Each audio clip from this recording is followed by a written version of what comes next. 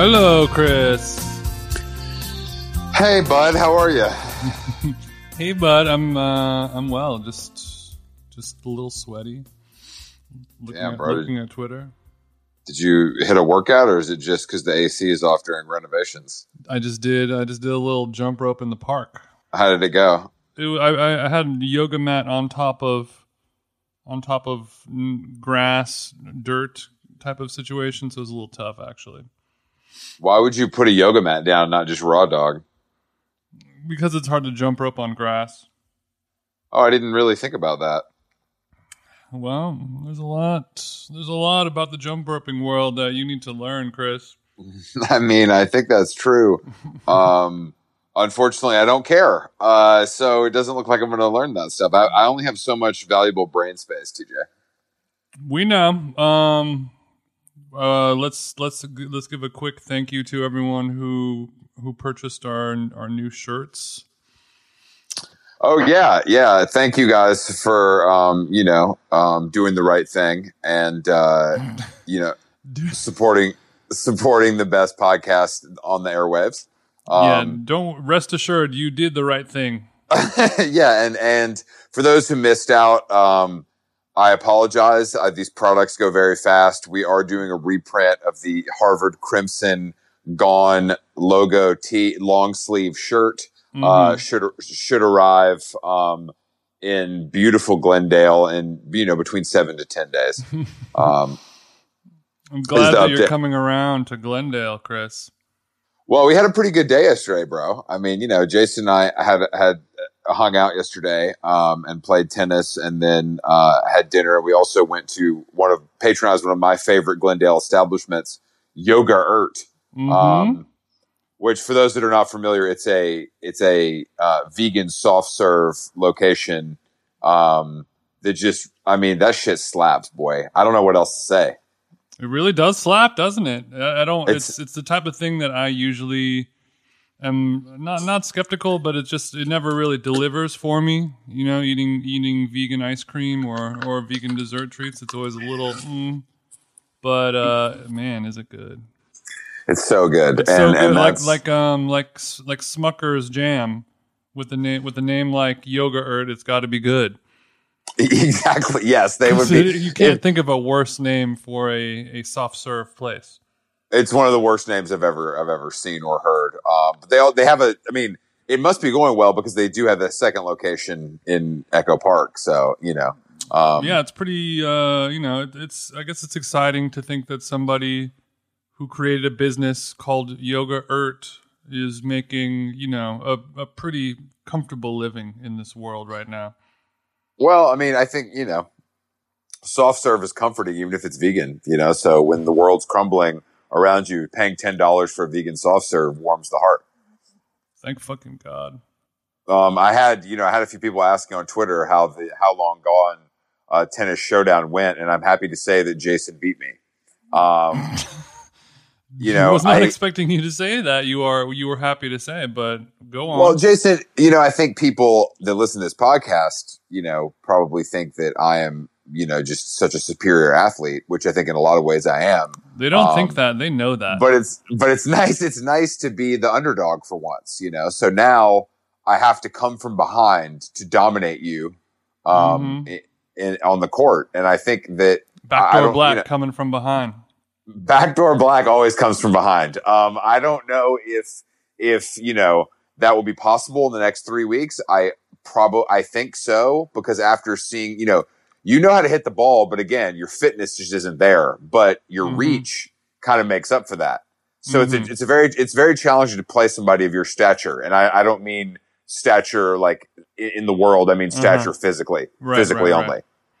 I do have an unfair advantage with my better body. Is that what you're saying? Longer, thinner, less muscular body. That's it. But it's. I mean, I will be fair and let the record state that you are one of the most jacked people I know. I would say I'm the most jacked member of this podcast. I mean, that's what I would say. You are fucking ripped as fuck, and it's not easy playing against somebody who has that many, tens of pounds of bulging muscle mass. Well, what happens is also I did notice that one of your weak points is that when I charge the net like a bull looking to rally, your little pinhead ass gets a little spooked and hits the ball into the net. That happened multiple times. And I love an unforced error. That's how you really win. Right. And then you just haven't really figured out a way to win yet. But yeah, you are correct about that. And also, for every time that you did charge the net, and I did unfortunately seal my own fate by hitting the ball into the net, there were also many times where I did successfully hit the ball right into your penis area, causing you to kind of flail wildly and then produce some sort of racket in your abdomen area that then either allowed the ball to peg you in the nards, as it were, or to alternatively just simply produce a ball that then barely trickles into the net on your side, causing me to win yet another game. Yeah, no. Look, again, I'm not a sore loser. I'm happy with look, facts are facts, and TJ won this round, but this is going to go on for weeks. Yeah, it's going to be. And you're going to keep getting better and better with every time. I would like to think so. Is your theory, and then, but will I exponentially get worse with time? Will I stay the same, or will I also continue to get better? You will not get better. You will stay the same. But I think we're also forgetting about the mental aspect of the game, which is somewhere that I can absolutely dominate you over time. Because much like Dennis Rodman, once I'm in your ear, bitch, I'm not getting out, and I didn't talk that much shit yesterday because those nice Persian girls were next to us. But if we were on, a private court, just me and TJ 1-on-1, the chatter would be nonstop. If it was prison rules on a secluded Malibu clay court, yeah, exactly. Then you'd really get into this little head of mine, wouldn't you? Exactly. But again, it's not about who wins or loses. It's about the fun of the game and the sport itself and treating our bodies nicely. And but also, how cool is it when you can treat your body nicely, have fun, and then also win? That's like extra cool, It must be. I don't know that feeling. So that's what I'm saying to you. I cannot relate, But I've had such a big week. I'm just really wearing myself out, I've been driving a lot. So I wasn't, you got Maserati fatigue. The Mazzi, incredible and comfortable ride, but going back and forth to Malibu one day and then the next day going back and forth to Costa Mesa is just really a lot of car time for a New Yorker. Yeah, I mean, you're doing all of the stuff that people who actually live here truly dread and avoid at all costs, but you were sort of doing it, voluntarily, which I like to see. I'm into that kind of stuff, but one could say you've made your own bed. I have made my own bed, and I'm doing it in the lap of red leather luxury, so I don't feel too bad. But I just, thank you for letting me put 200 on the dash yesterday in the Mazzi. Yeah, Jason trying to give me a little neck problem in the flats of Glendale. But we made it, and I think that everybody's like, oh, the traffic is so mellow now because there's nobody around. Bitch, there's traffic, okay? And it ain't as bad, but I also discovered something I'd never discovered before, which is driving back on the PCH into the Malibu Canyon and then through Calabasas and back to the Hollywood Hills, which was honestly very scenic. And I think I might be the first person to ever listen to Natalie Merchant in a Maserati driving through Malibu. Natalie, of all the things to pull up on Tidal, we did Natalie Merchant. First of all, I don't think something that white is even on Tidal, but I could be wrong. But Yes, I did, and it was a scenic drive, and the weather was cooling. I'd been in the hot sun all day, taking a dip in the beautiful Pacific. Yeah, I know that drive. It is a good one. It's sort of it's a little foresty. It's a little deserty. It's there you kind of get to go through some tunnels. It's nice. Yeah, I just didn't. I honestly had no idea the variety existed in that short of a span. You know what I mean? Like you said, it's getting a little bit of everything in a kind of 30-minute window. Yeah, that's our Cali version of going upstate to pick apples. Perhaps it's not about the destination; it's about just like the foliage. I would absolutely never go upstate to pick apples, so I wouldn't know what that felt like. But Jeff Hendrickson, our mutual friend who was hosting me in Malibu, he failed to tell me that I was going to drive right by the Calabasas Erewhon. So I wasn't able to stop there, which I feel like is something I should check off my list. Let's you and I do that before your trip is over, because even though I live here, that's something I've never done, and it is on my bucket list as well. Okay, I don't even I don't plan on buying anything, but I do just have a scene report. I understand, and I also want to buy something, but I understand. The only thing I'm leaving the Calabasas Erewhon with is Khloe Kardashian's phone number. All right. Hey, let's go, baby. What's up? Lose that. I'm as tall as Tristan. You know what I'm saying? I look good. Yeah. You got TT. Now meet TJ. You fucked up the letters. And then Costa Mesa was also wild. Like, what a beautiful trip through Newport and Laguna and California Trump country. It's so funny. I mean, I really like when I was in Orange County growing up, I would say that Costa Mesa is the only city, or was at least the only city in actual Orange County that had any type of culture going on, like that, any like bars or clubs or shopping destinations, like whatever semblance of that we have in Orange County was only in Costa Mesa. And it's a strange feeling to know that Chris Black is in there. Well, our mutual friend Christian Lennon put me on to a new store in Newport Beach that kind of blew my mind. It's basically the West Coast version of Hirschleifer's, the place I wrote about in Long Island. And it's like this insane, like white mid-century building on the port in Newport Beach. Like boats can pull up. Really my shit. I mean, it's a little more Gwyneth than I would go, but they do have Jill Sander, and Dries. So, if you're a woman and you're in Newport Beach and you're looking for some high-end designer fashion, I found the place for you. Little too Gwyneth for Chris really says a lot. Well, my personal taste, I think that I would love to run into her there and share an espresso. But, I mean, it's a little white linen, not white linen, but just like, beach stuff. Mm-hmm. It's not really your bag. No, I'm a real city slicker, Jason. Known city slicker, Chris Black.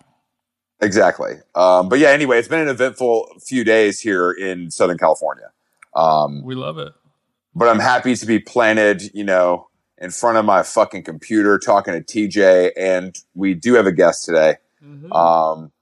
A lifelong born and raised New Yorker, actually, who's been on the ground, since COVID hit, artist Andrew Kuo, who you might know from Twitter. He's very funny. He has a podcast called Cookies Hoops.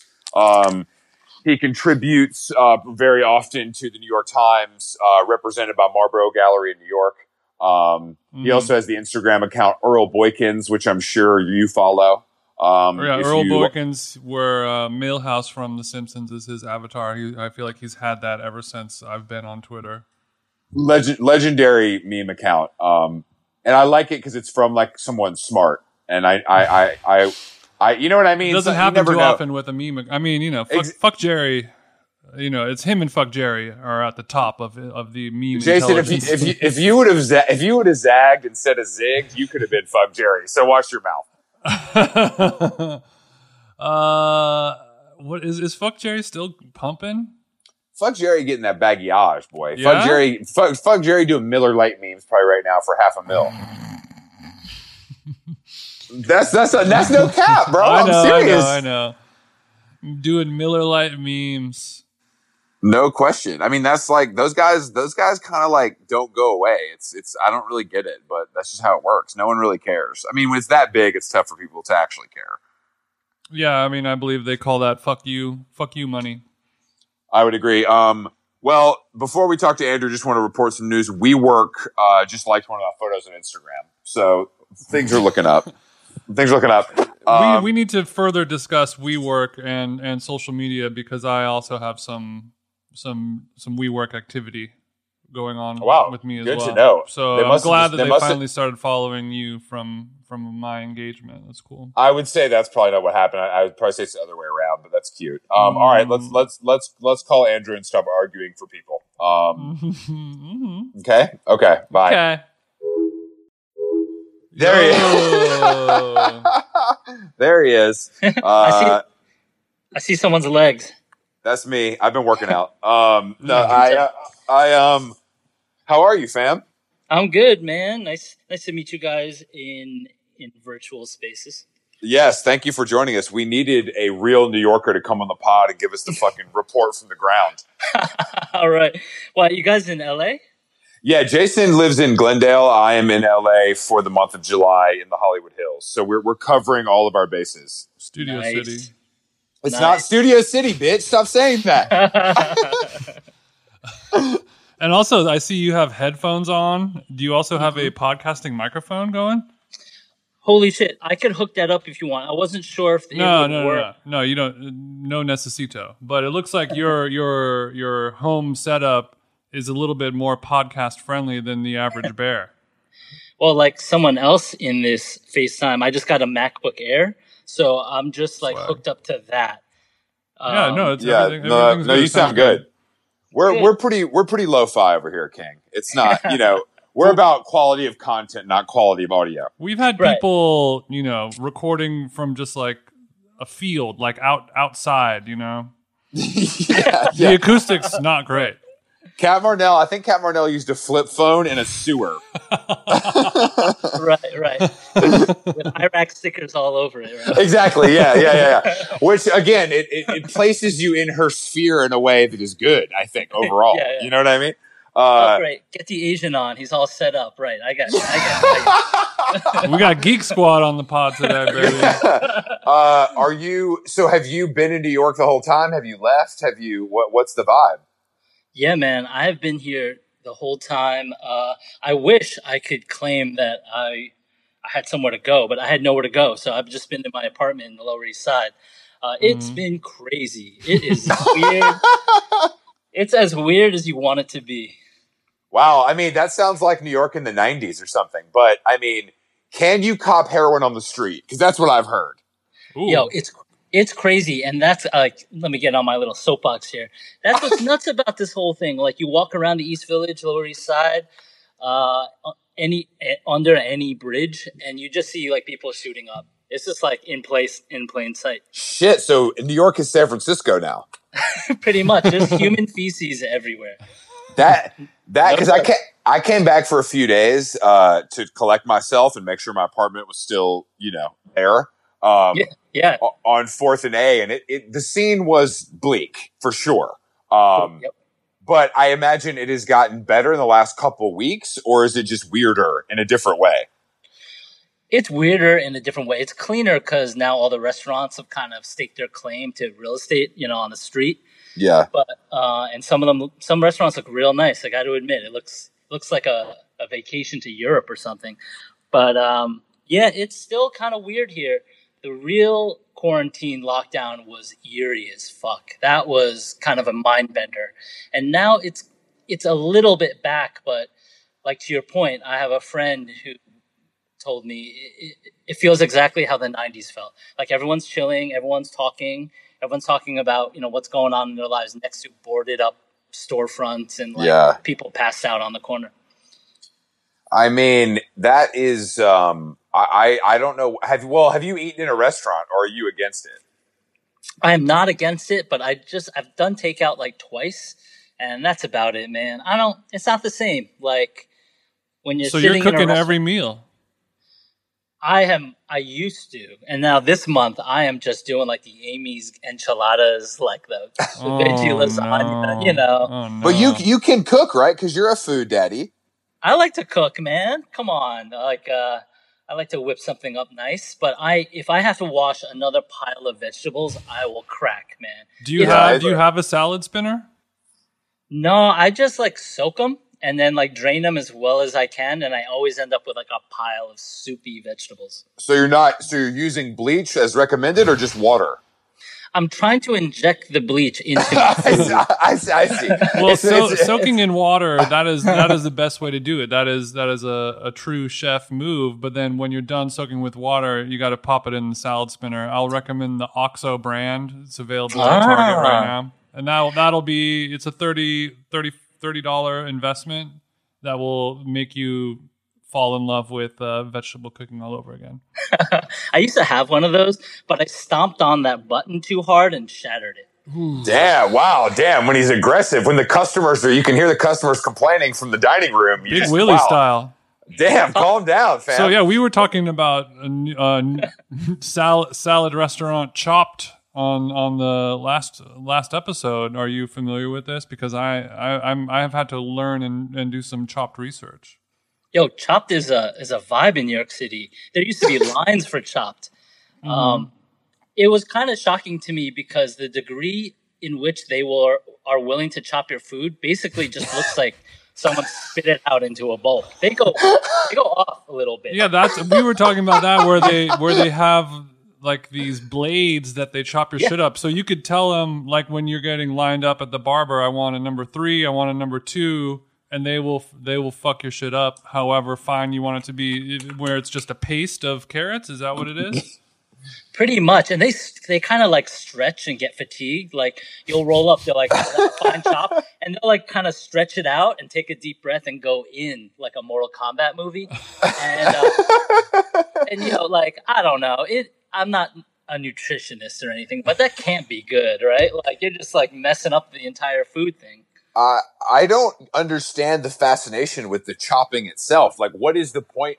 Like, is it just, what's the point really? Is it like more digestible or something? Or is it just like a fun trick to watch them do it? It's gotta be both, right? I don't know. Jason, what's your take on that? Thanks for asking, guys. Well, I mean, you know, you put fruits and vegetables into a blender and, you know, hand chopping them is not going to come close to the damage done by, a Vitamix or something. I don't really think it destroys that much of the like nutrition on, a microscopic absorbable level. But I was mentioning last week that it does offer a lot of bitter flavors depending on what you're chopping up. The more you bruise and harm certain vegetables, the more bitter it tastes, which is bad. But I was looking up the Chopped menu, and they have a salad called the Avocado, which told me everything that I need to know about this restaurant. Do they not have them in LA, or are they just sparse? I don't think so. Oh, they don't have it. Oh, okay, that makes a little more sense. We have one called Mixed, I think, like MIXT, and that's like the Under Armour version of Sweetgreen. It's like it's not even in the combo. But you rock with Tender Greens, which I've never been there, and I'm not familiar with the setup. Who, me? Yeah, I thought you rocked with Tender Greens. All right, bro, come on. It ain't tender on here, bro. It's on site. We ain't Tinder on this podcast. This is not 2011, dog. What do they have there though? It's kind of like a lemonade where you can get salads, but it's also like cafeteria style, like proteins and sandwiches and shit like that. I mean, there are some pros to it. Like you can mix and match whatever you want, so you can have like a healthy ass meal, or you can just get like a plate of mashed potatoes.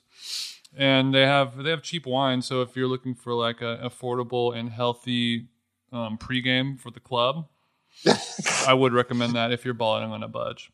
Yeah, this place sounds amazing. I was about to say. Yeah, on second thought. It sounds similar to Dig In, which is a New York. Excuse me, Dig, who has changed their name to just Dig, which I actually like a lot. Andrew, do you like that or no? It's okay. It's like kind of like American eatery, like whatever. Like it's a serviceable Soho lunch if you're not trying to sit down. You know what I mean? Yeah. I love a meat and three. I gotta say. Have you been to Dig, Jason? No, I haven't dug, but I like the New York. I like the Manhattan salad culture where it's like places that have been there since the 70s, and everyone just goes there for lunch, and everyone sort of like agrees without speaking about it that like this food is it's mid, but it is what it is, and I'm in a hurry. I'm willing to eat like kind of sweaty canned peas in my salad, and then I think you begin to start liking it after a while. Well, Jason, the difference between New York and LA is that we actually work.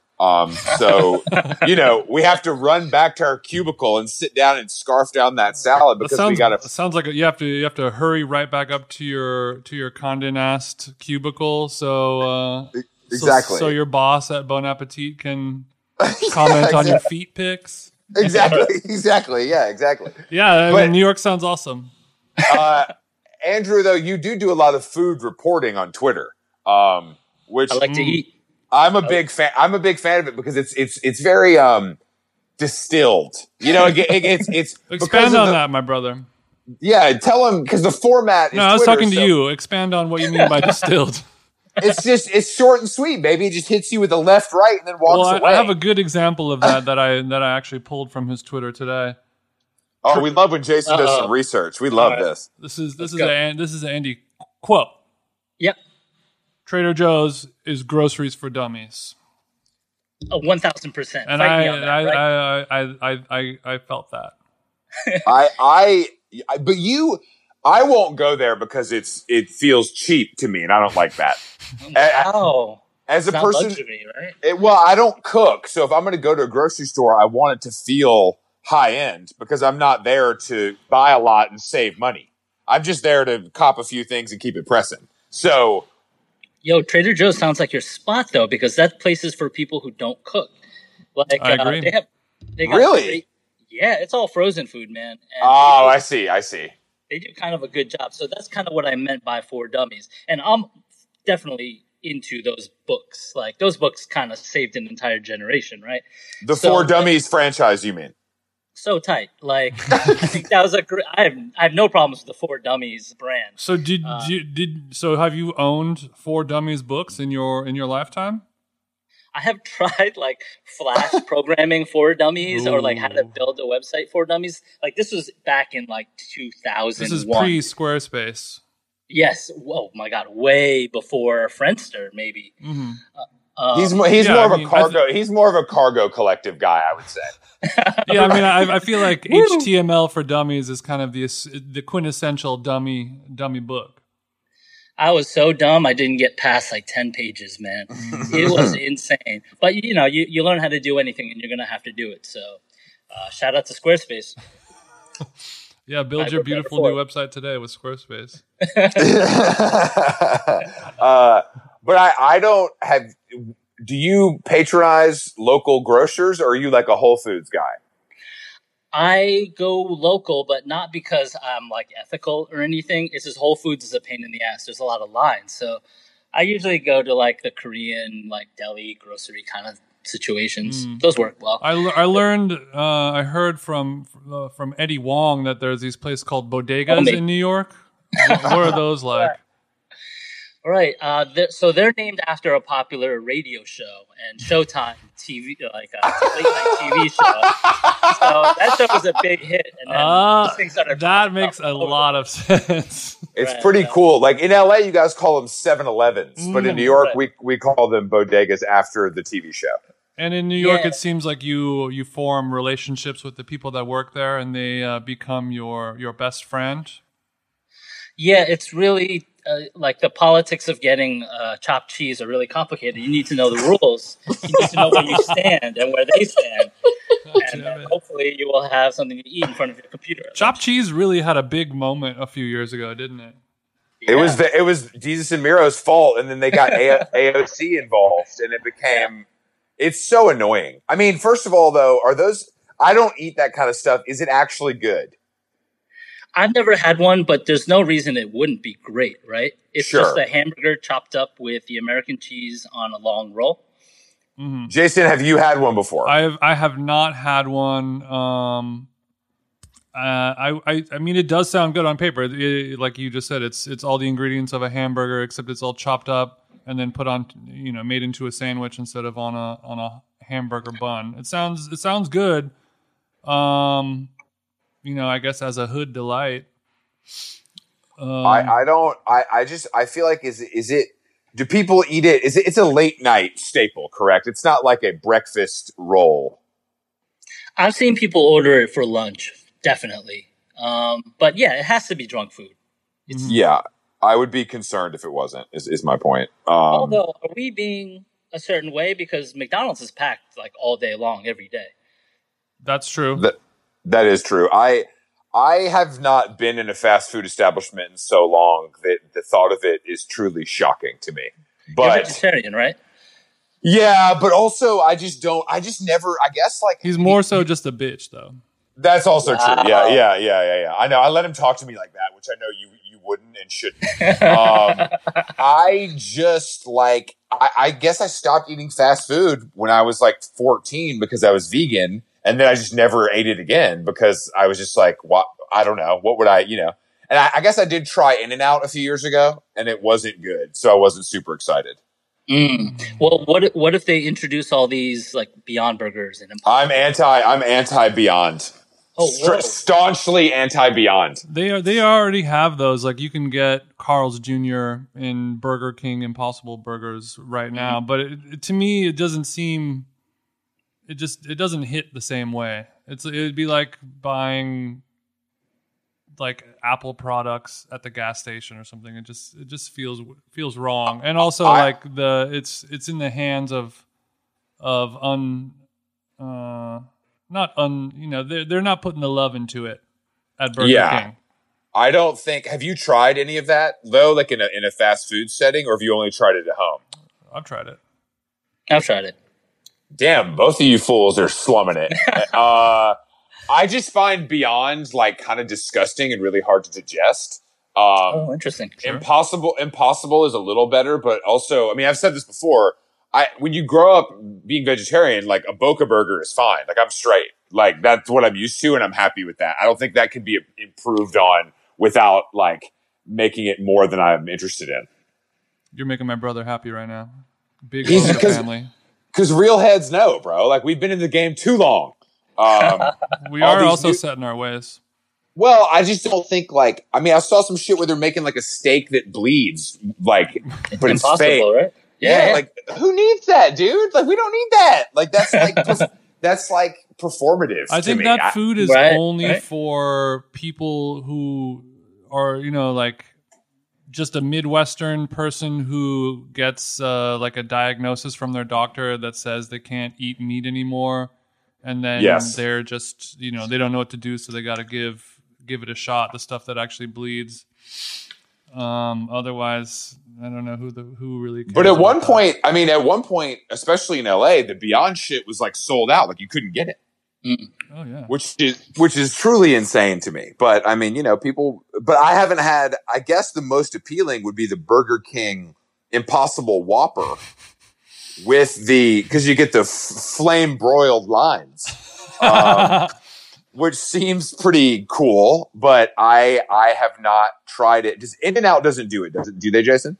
No, In-N-Out would never. The best homemade veggie burger, in my opinion, is from Houston's, which is pivoted now to be called Hillstone. Oh, I know all about Houston's.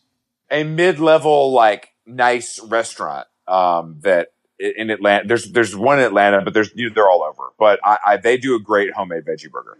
Highly recommended. Great to know. Oh, have you guys had Superiority Burger? I eat there all the time because I live close, but I actually get the burrito. Oh yeah, man. That is the best restaurant in the world, right? I love it. I eat there once a week minimum. I love it. I'm so bummed that I have never been there, and I'm a huge fan. I have his cookbook. It's a whole thing. And he was in cool hardcore bands back in the day as well. What band was he in, Andrew? Was he in Drive Like Jehu? No, he was not in Drive Like Jehu. He was in Born Against. He was in Born Against. Oh shit! Even cooler. Yeah. I remember one time I think I saw him play, and he was like doing a late shift. I think he was still at Del Posto, and he rolled in like with his like chef stuff late at night at like 1 a.m. That is very sick. But Superiority Burger, I love and I eat there all the time. I just wonder, like, what's the plan? I feel like that space is so small; it's hard to really make money. I know, right? And they just opened in Tokyo right before the Rona hit. So I don't know how that went, but like, Jesus, the timing for that. Yeah. I mean, they're primed for greatness, but I just assume that of everything. And then you look around and no one's listening to jungle music, right? Sure. I'm waiting for that to hit. Great example. I think probably in Japan, I mean, those are usually licensed deals, so it probably didn't really matter, to be honest, like as far as like hitting the bottom line. Also, thank you for saying the Rona. I feel like I haven't heard that phrase or that word in like a couple months, and it takes me back. It's a throwback. Is it disrespectful? Should I apologize for saying the Rona? I don't think it's disrespectful. I mean, it's as disrespectful as, calling herpes the herp or whatever. Calling an STD the clap instead of whatever. Right. I don't. Do we need to put respect on diseases' names? Like, is that necessary? I think we do, only because if you were affected by it, you might be like, yo, that's not funny. I'm like, that is not funny, man. But the Rona it's no joke. But like, I don't know, it just rolls off my tongue a little bit. And then I realize like, all we do is argue about language. So why is that not on the table? Maybe. And people do like putting the word "the" in front of a disease. Like, I got the cancer. Yeah, that's true. It gives it more power than it deserves, in my opinion. You know what I mean? But I don't have it. So what do I know? Right. Yeah, Andrew, do you have coronavirus? No, but I have not gotten checked. I thought I had it probably. Well, then we don't know if you don't have it if you haven't been checked, bro. Why are you saying it so confidently? Yeah, there we go. I don't know is a better answer. Thank you for your honesty. I assume I had it, and I assume I'm a carrier, but what? This is like a conversation, right? Like, you're definitely giving me super spreader energy. Did you? That sounds like a Future song about a promiscuous gal. About him having 10 kids by 10 different women. It's like Father's Day over there. But I do. I mean, I know a lot of people who have it for sure. I'm sure you do too. Yeah. Oh yeah. But kind of early phase, early days. Yep. Yeah. A whole bunch of my friends were hanging out, and they were all bedridden for a month. Damn. I assume I probably had it, a version of it. I mean, I just assumed that it happened, but I feel good. I don't know, and I feel terrible. You can talk me into anything at this point. Yeah, no, big same. I mean, yeah. I don't. Well, the problem out here now is you can't get the tests because there's a spike in LA. The tests are backed up, so you can't really get an appointment. Yeah. Which I don't. Is it easy? Is it easy to get one in New York, though? I would imagine nothing is easy in New York because that's the whole point of the city. Yeah, I mean, if you could make it there, you can make it anywhere. That's true. That's true. My doctor's really cool, and he gives me all these updates, and basically his vibe is it doesn't really mean anything. If you want one, I can do it, but it's not quite accurate. And yeah, a lot happens between you taking the test and me giving you the results. So, like, if it makes you feel better, absolutely come in, but it does not make him feel better. Wow, it must be nice to have a private doctor, Jason. Do you hear that?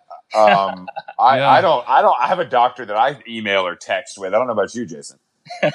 I know I do not, and that sounds like a cool thing. Yeah, I just pull my car up into a Major League Baseball stadium and sit in there for 4 hours, and then some guy yells at me to throw a Ziploc bag into a trash can. So America is killing it. Wait, did either of you get the swab to the back of the dome? Like I didn't get the brain. I didn't get the brain prick. I think they've kind of not discontinued, but slowed it down. That sounds horrible.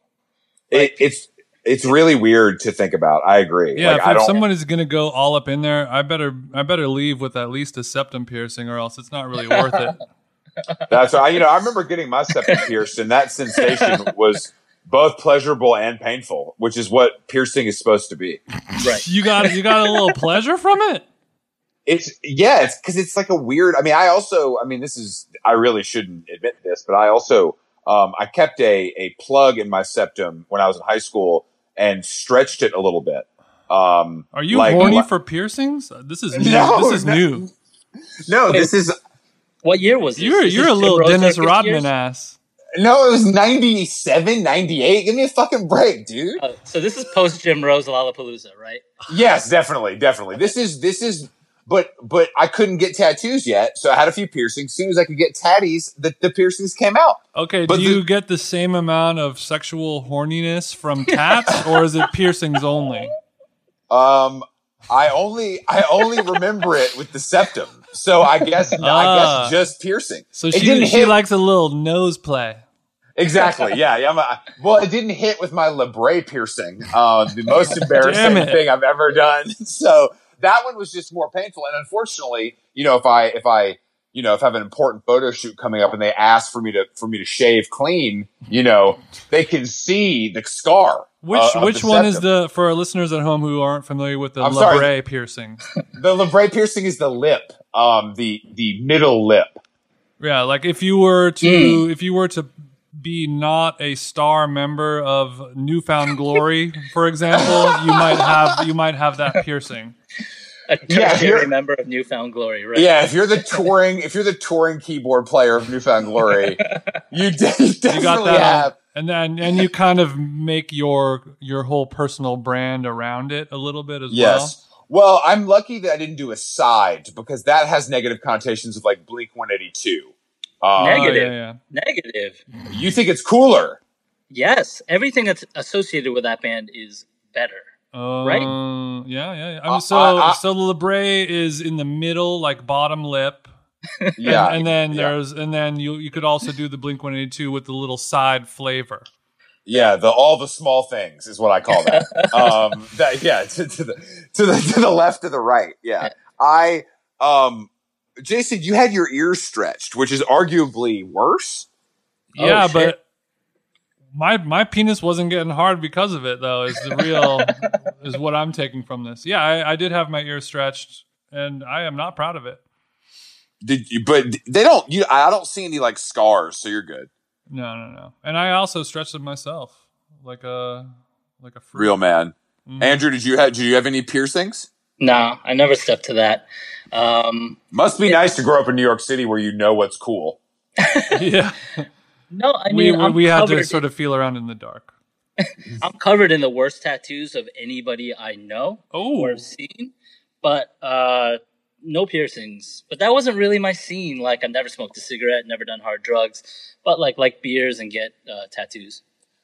So you're like a stick and poke daddy. Yeah. You said some of the worst tattoos of all time are on your body. Let's hear some of these, Chief. You haven't seen Jason's, but go ahead.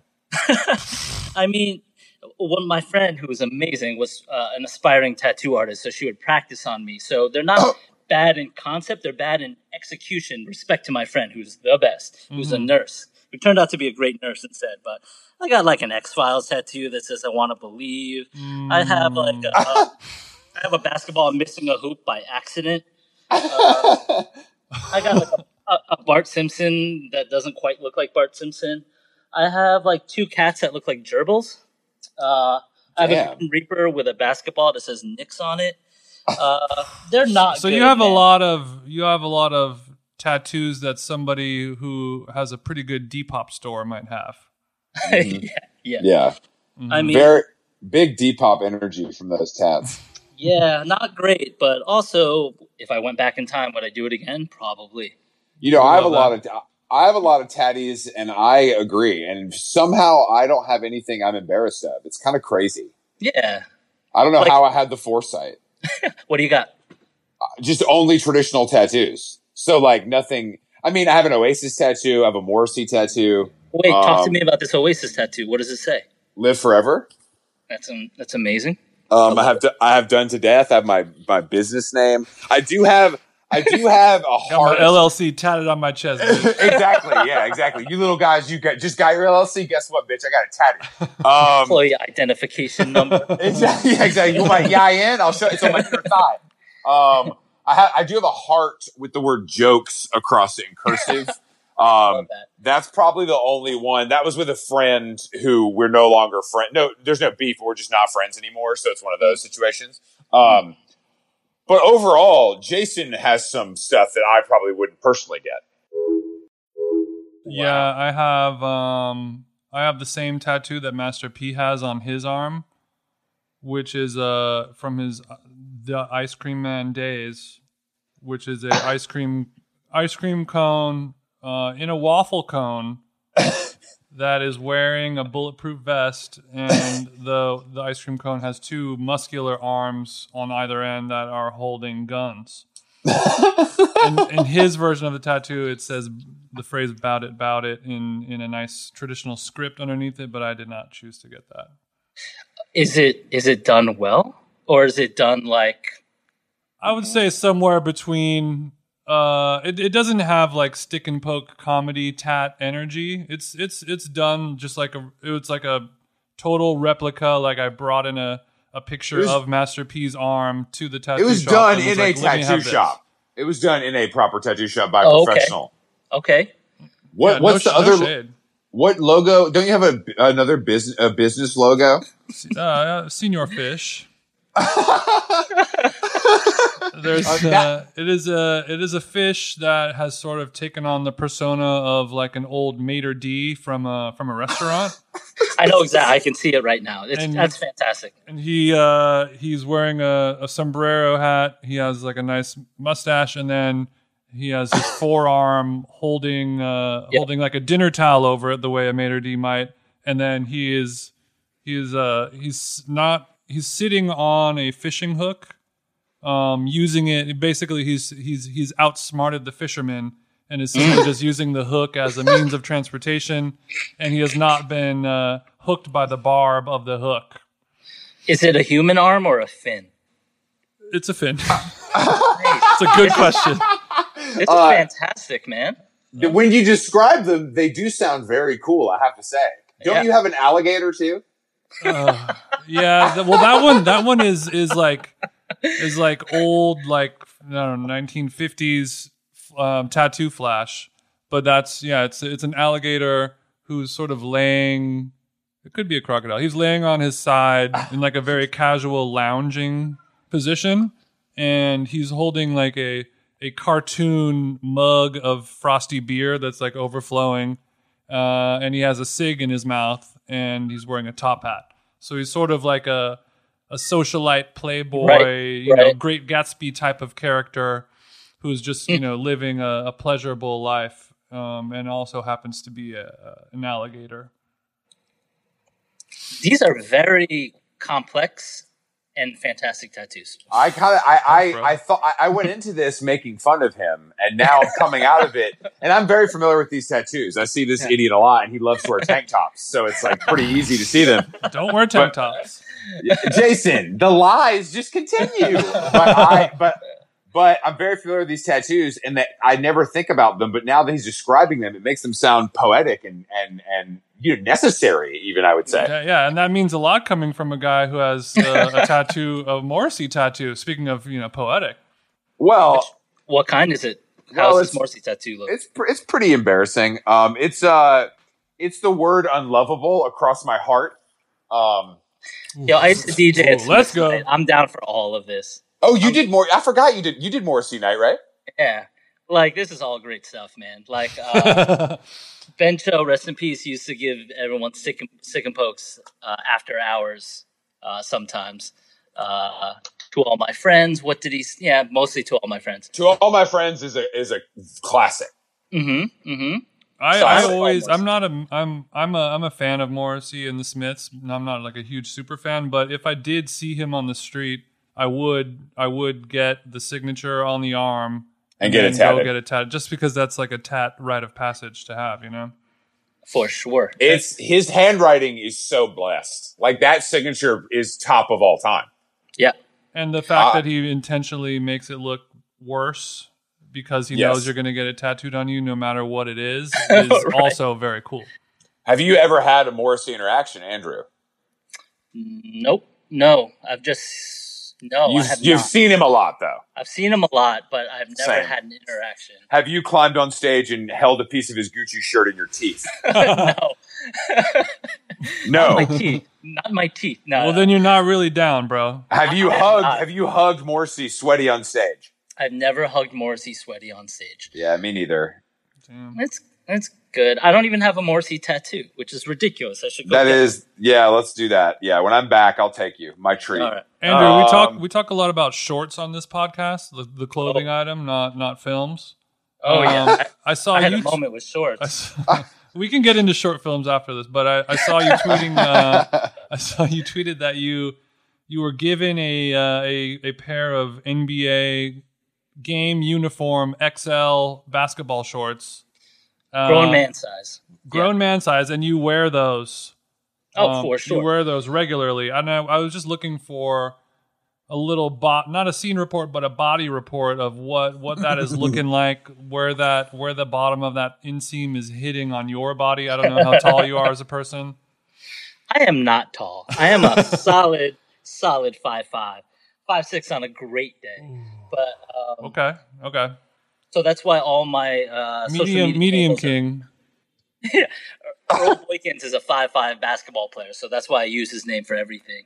Okay. But much to the ridicule of many of my friends, for years my uniform was basketball shorts and wallabies with no socks. Damn.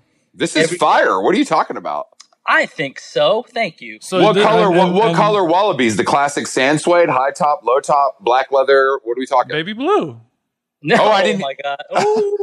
I wish they were just the tan low top suedes. Mm-hmm. Okay. Definitely. The originals, I would say the Gallagher brothers love those too. So I also love them. Walk us through the smell of a no socked wallaby. Very intense, man. It's like all the most adventurous ethnic fermented foods, like all wrapped up into one. And like it makes kimchi smell like Santal 33 is what you're saying. Don't let the style confuse you. I'm not flush with money, so I couldn't afford to like swap out these wallabies all the time.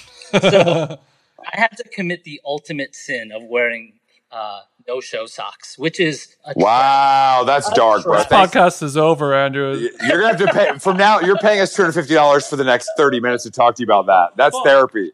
We have sponsors, dude. What the hell? Hey, dude, what the hell? Yeah, there was a tipping point where I had to do something, and instead of buying, I do have a stack of wallabies because the guy at the shop told me that they were going to be discontinued, so I bought 3. They were never discontinued. Now I have 3. I should have checked the internet. Man. They would never discontinue. That's like their claim to fame. How could they discontinue? It's called. You got scammed by a salesman. That's all that is.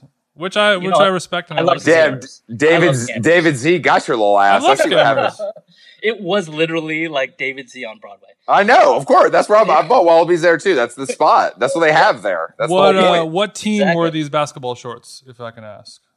Only Knicks. Okay, Knicks. I mean, we assumed, but just wanted to double check. So Knicks shorts, wallabies with no socks, and then on top, the shirt really didn't matter on top, did it? Always plain white tee. To swap those out. Damn. So you basically dress like Action Bronson, is what you're saying. Yeah. I wish an Asian man with a huge beard. Yo, how was Action Bronson in The King of Staten Island and not Ghostface Killer? How did that happen? Did you guys watch that movie? I didn't watch the movie because I love myself too much. But I would love to hear your quick review. Does that mean that you paid the money to watch it, or did you do VPN Hive and torrent it like a real man? I don't steal. I paid $20, man. Thank you. 20 hard-earned COVID bucks. As a member of SAG member and a member of the Hollywood community, I thank you. I thank you for that. Say. Right. Exactly. I got a SAG tattoo across my chest. Exactly. I thank you for that. Those titties are the only thing sagging over there, bro. You are not a member of the Academy. Just because you live in Studio City does not mean you're on the lot, fam. I'm body positive, man.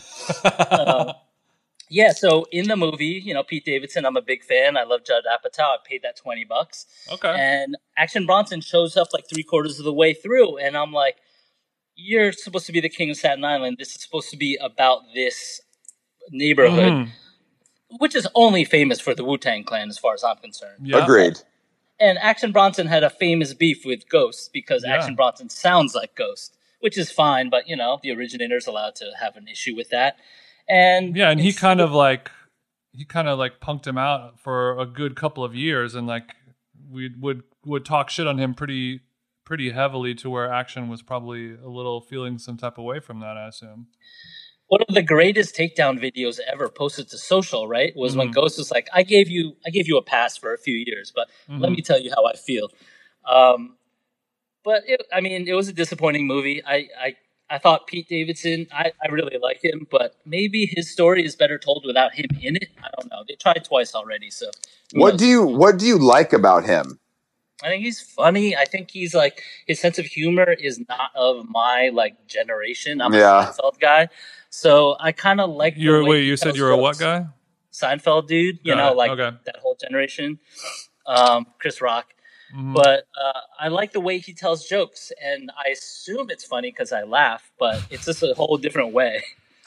I like him sometimes on Saturday Night Live, but his outsized persona is ruining his career, I think.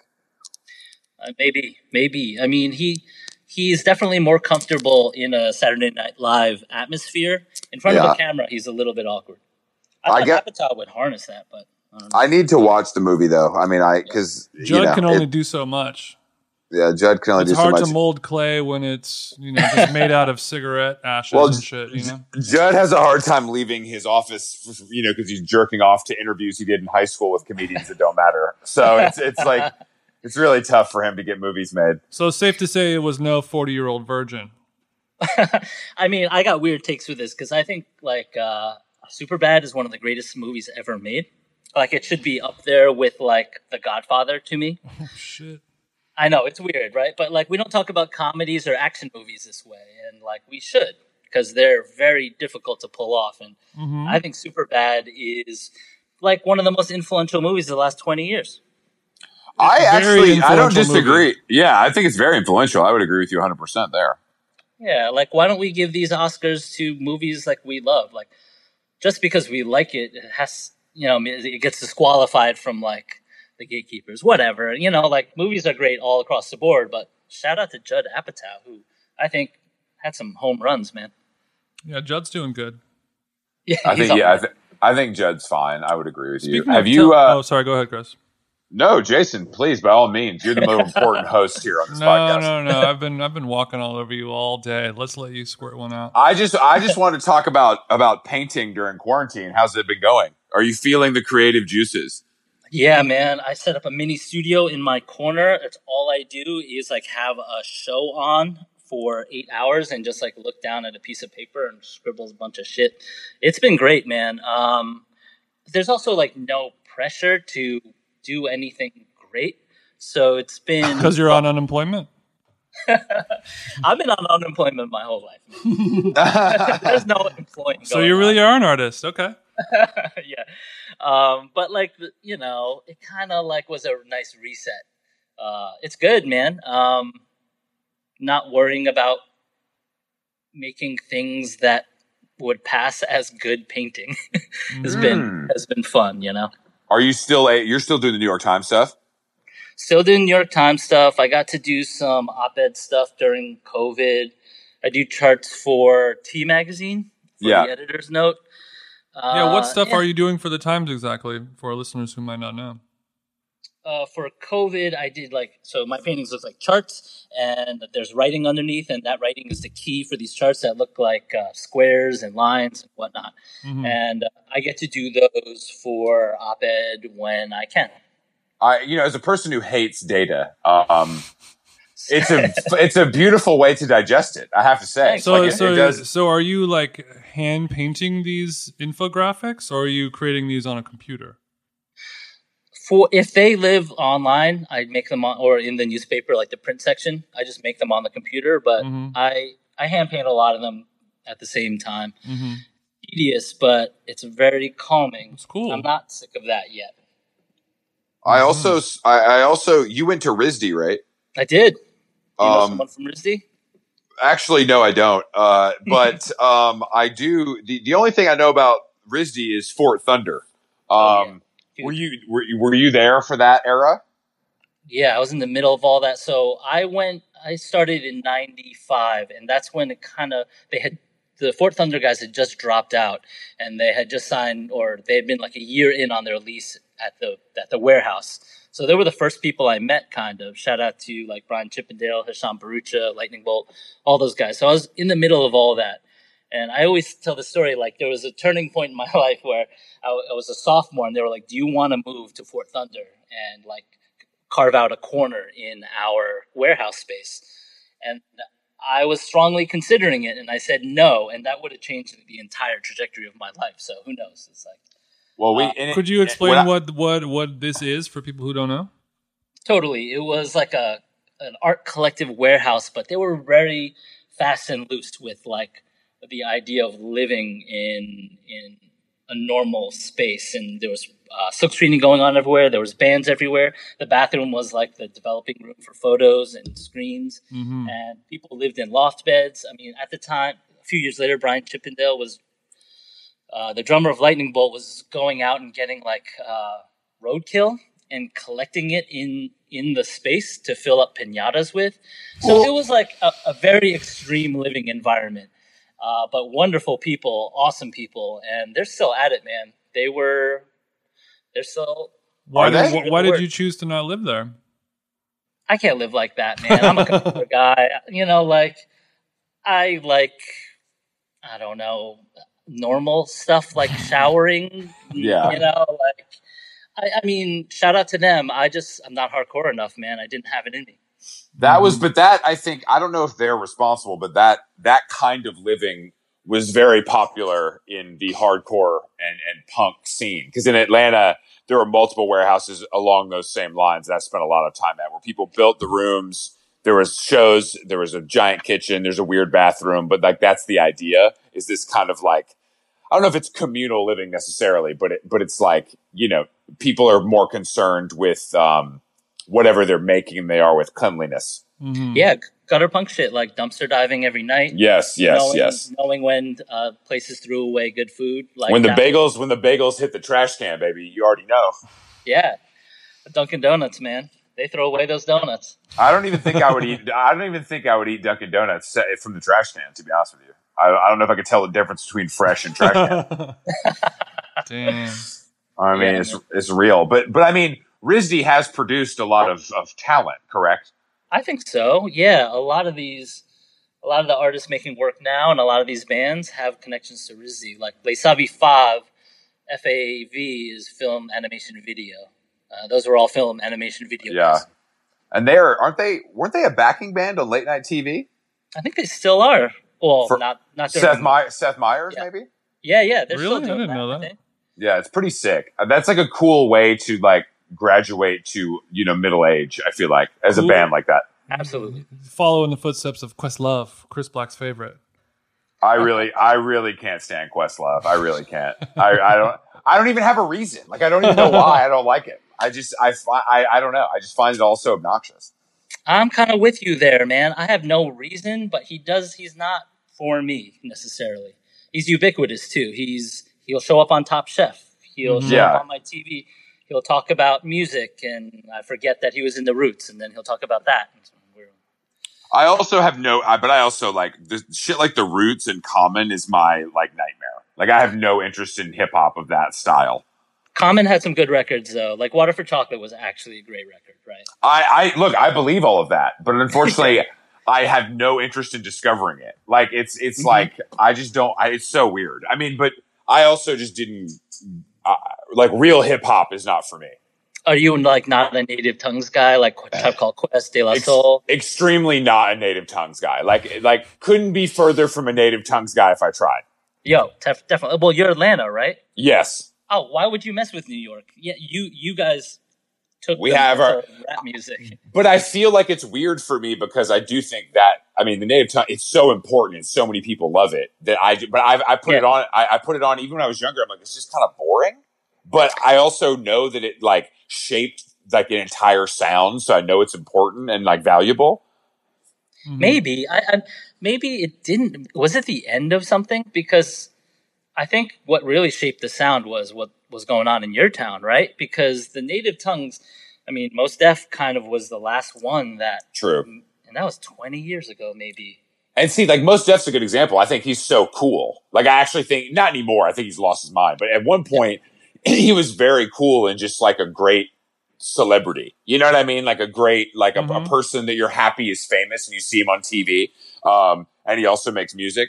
But I just that kind of. But you didn't grow up listening to that shit, did you, Jason? I mean, a little bit. I did just because I was like kind of like doing my homework and learning about the fundamentals of hip hop. But yeah, I was never really that drawn to the Tribe Called Quest, De La Soul era. Also, we were kind of a little too young when it was coming out to really feel it as a part of a movement. I was more like getting into it when Dr. Dre, Snoop, Biggie, Tupac era was going on. I guess also any old head I knew would put me on to like Goody Mob or Outkast or like Notorious B.I.G. or whatever like that or even early Jay-Z, which I think is like the only Jay-Z I could stomach at this point. Same. Wow.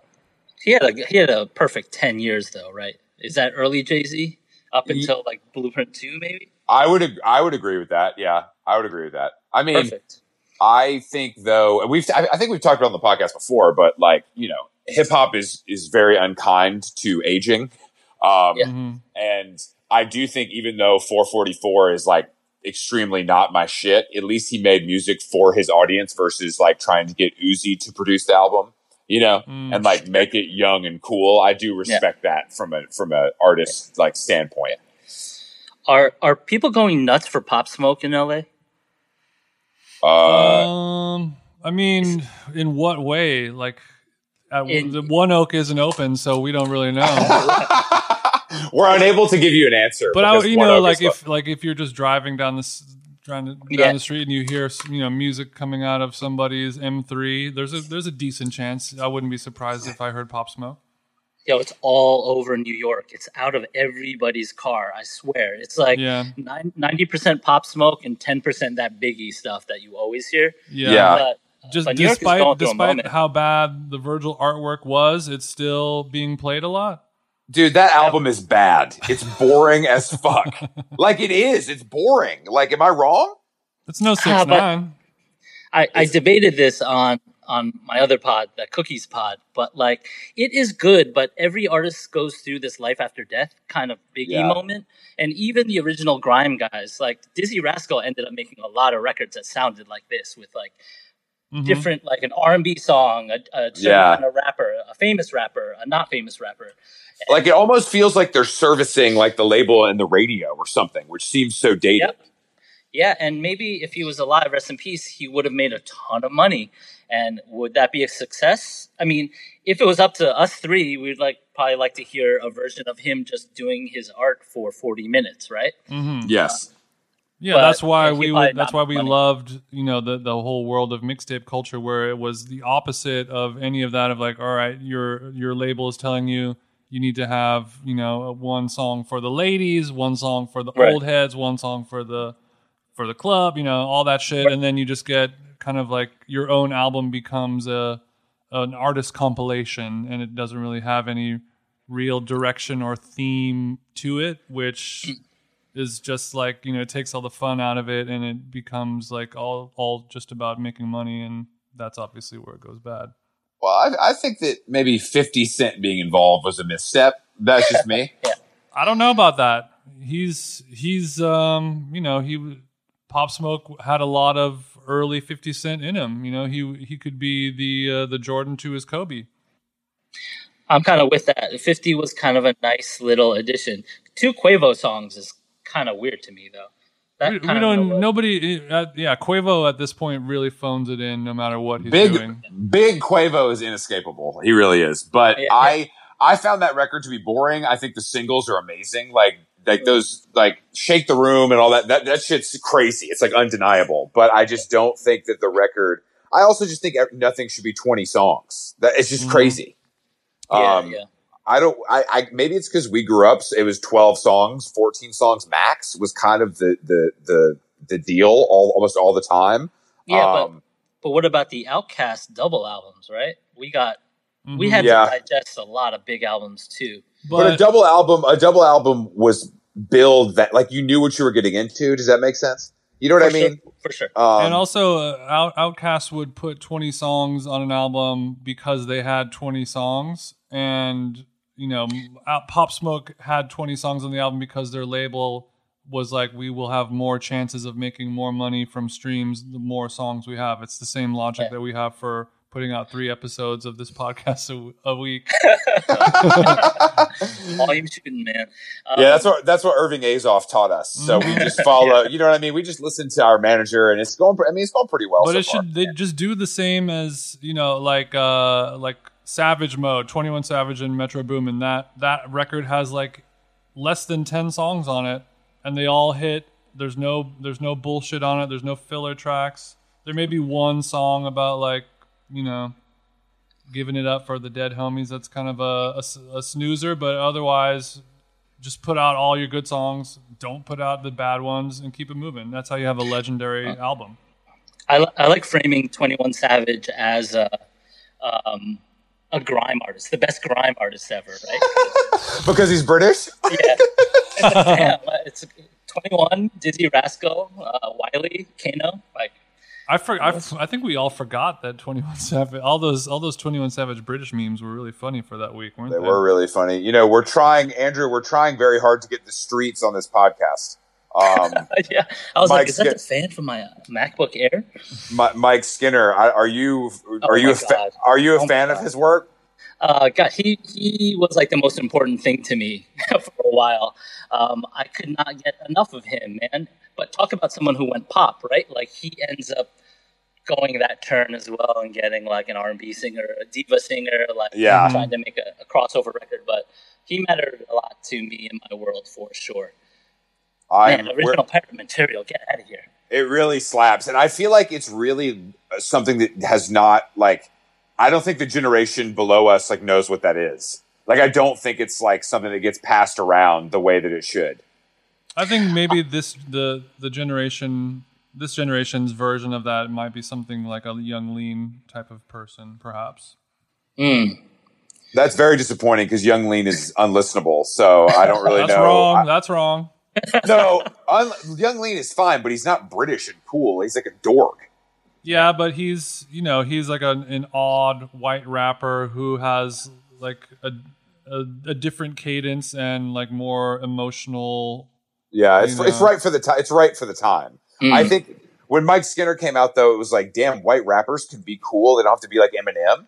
Like that is like that was part of. He had like swag, and it was cool. Chris, what's up with your boy Eminem and Kid Cudi having like a comic book together? Is that what I saw?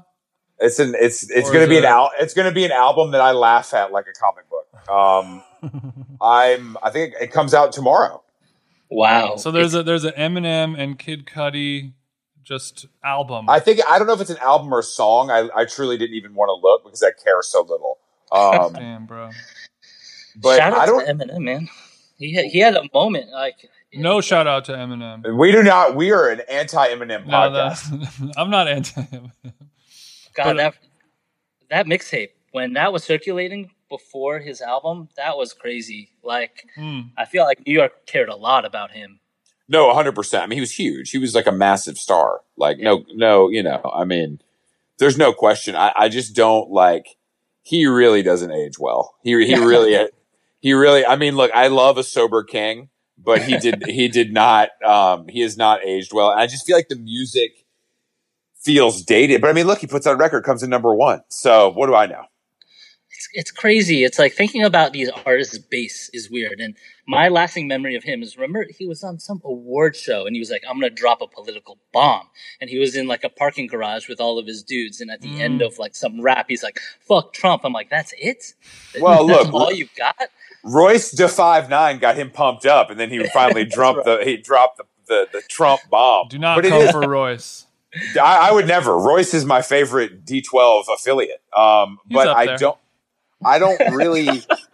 R.I.P. to what's the guy's name? Obi Trice.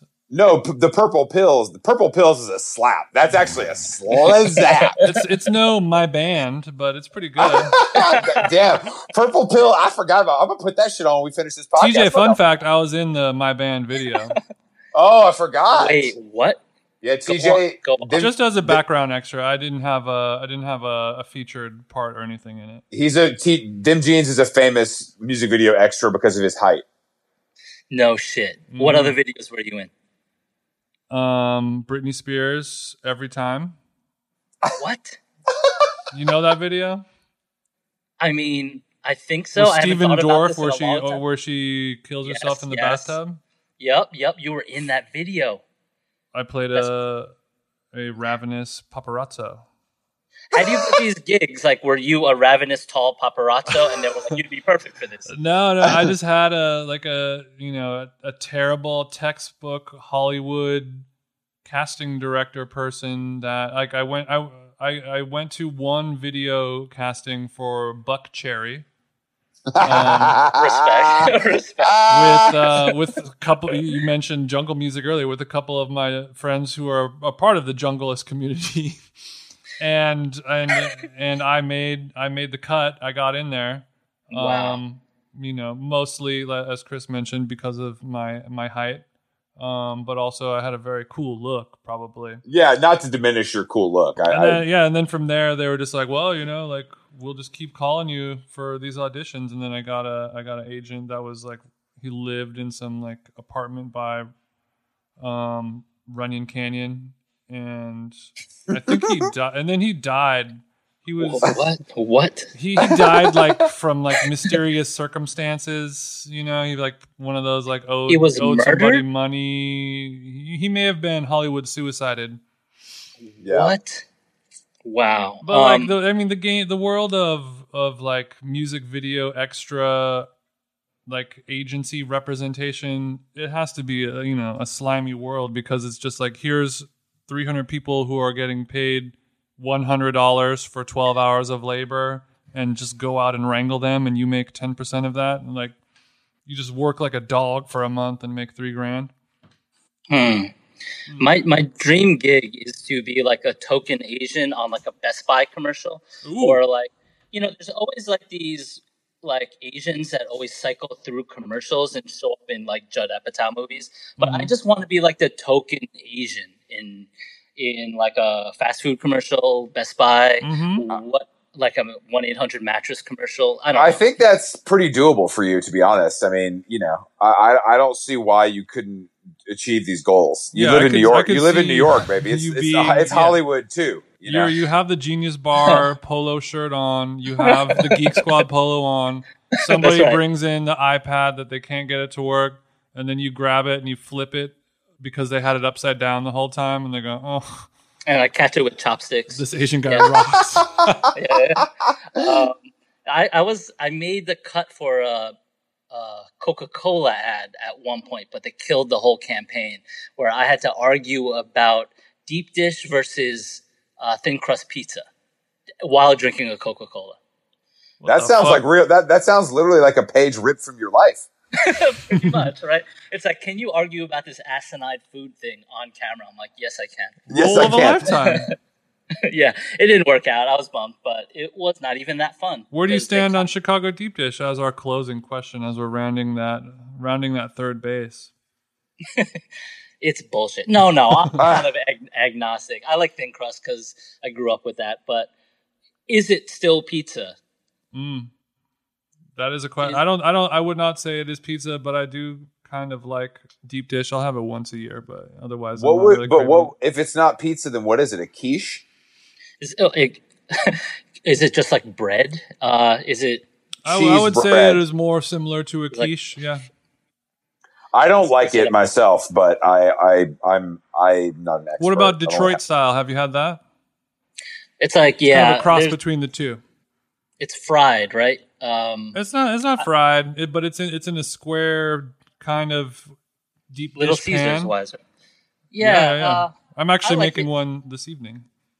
Oh, where's my invite, bitch? Let me get a bite.